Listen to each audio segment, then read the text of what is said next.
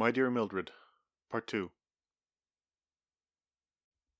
Dear Mildred, yesterday, as the day came to an end, the darkness started. I had arrived at the first outpost, a small cabin in the marshes that marks the last, or in case my first, sign of civilization beyond the marshes. As I entered the cabin, I fell to my knees. I cried with joy. I cried as I finally arrived somewhere that was not the tower. I cried for seeing the tree line for the first time in all these many years, and I cried as I knew I was finally on my way to home to you and Hilda. This cabin is small and it offers not much beyond this single room that I am in, this table I am now riding at, the chair that I am sitting on, and a semblance of a bed in the far corner. As I look outside, the rain continues as it always has. My view is towards the marsh and to the endless broken branches, husks of a life that once was. Then in the far distance I see the last signs of the tower. I'm close to being able to leave these wretched lands. While I feel no anger or resentment, I am overwhelmed with guilt of having been away from you, guilt that I had abandoned my place still. For all the time that I've had to wait, I long to see you and our Hilda, to see how kindly you have aged and how Hilda has grown. These ages in the tower, these years, every day it has hurt to be away from the two of you. Aside from the same messenger has come here for years, there is no soul that came. For all these years, the world has felt empty, devoid of life, no other voices, no other laughs. There was only solitude.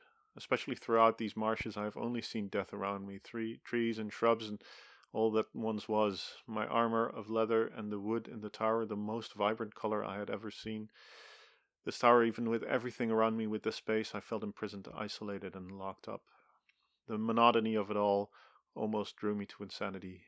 But now I am on my way back. The messenger had been here, but he had already left, if only mere hours before I had arrived here. I'd hoped to write and give him this letter, to give him the chance to tell you how I am, to tell you that I'm on my way. I'd hoped for another chance to talk and converse. These years of solitude has left me empty. I long to see people and to hear them talk, to defeat this monotony and to chase away the isolation. Though to know now that I'm here where he just was already soothes me. To be here where I hadn't been in years soothes me too. I feel very confident in my travel, especially as this first leg of the journey was good. The marshes, they are a hard trek by any measure, but I was well prepared for this journey. As I wrote, I had cried at seeing the trees, the first sign that the world still exists outside these marshes. The tall trees, dark and broken, was the first time in years that my view ended, that I'd found a place where the view would change. Oh, I cried for joy when I saw them. I can barely contain myself even now with the thought. I've spent every moment watching until the darkness was complete. For the second leg of my journey, I will start tomorrow. I will go through the trees and finally find my feet on more solid ground. Then now I make one last round to find my way forward, and then I must set my armor and clothing to dry. The fire I had started is already warm, and the cabin is too. It has been so long. I took this journey to the tower. I recall it took several days, but I cannot even recall how many. The journey back, it feels alien, unknown. I do not recall when and where I will stop again. All these years have taken those memories away from me, but I know I am on my way to you, my dear, and before long I will have my chance to see you again. Outside, there is still the rain. Over the years I had wondered, when did the rain start?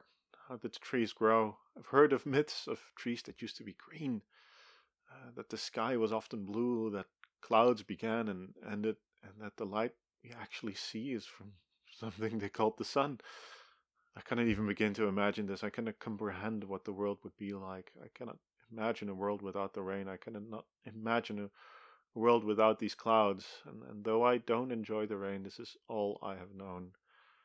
I wonder what made this happen. I wonder why our world as it is today.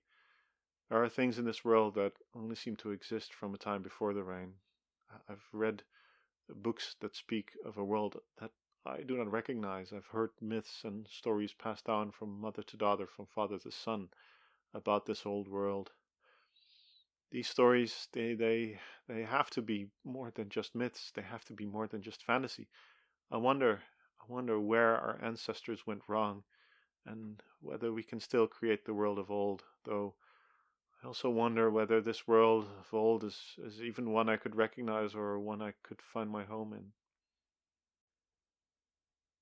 My dear Mildred, these thoughts have raced through my mind, and while I talk about wonder, the melancholy of these lost times is not lost on me. I will rest and I will leave in this morning.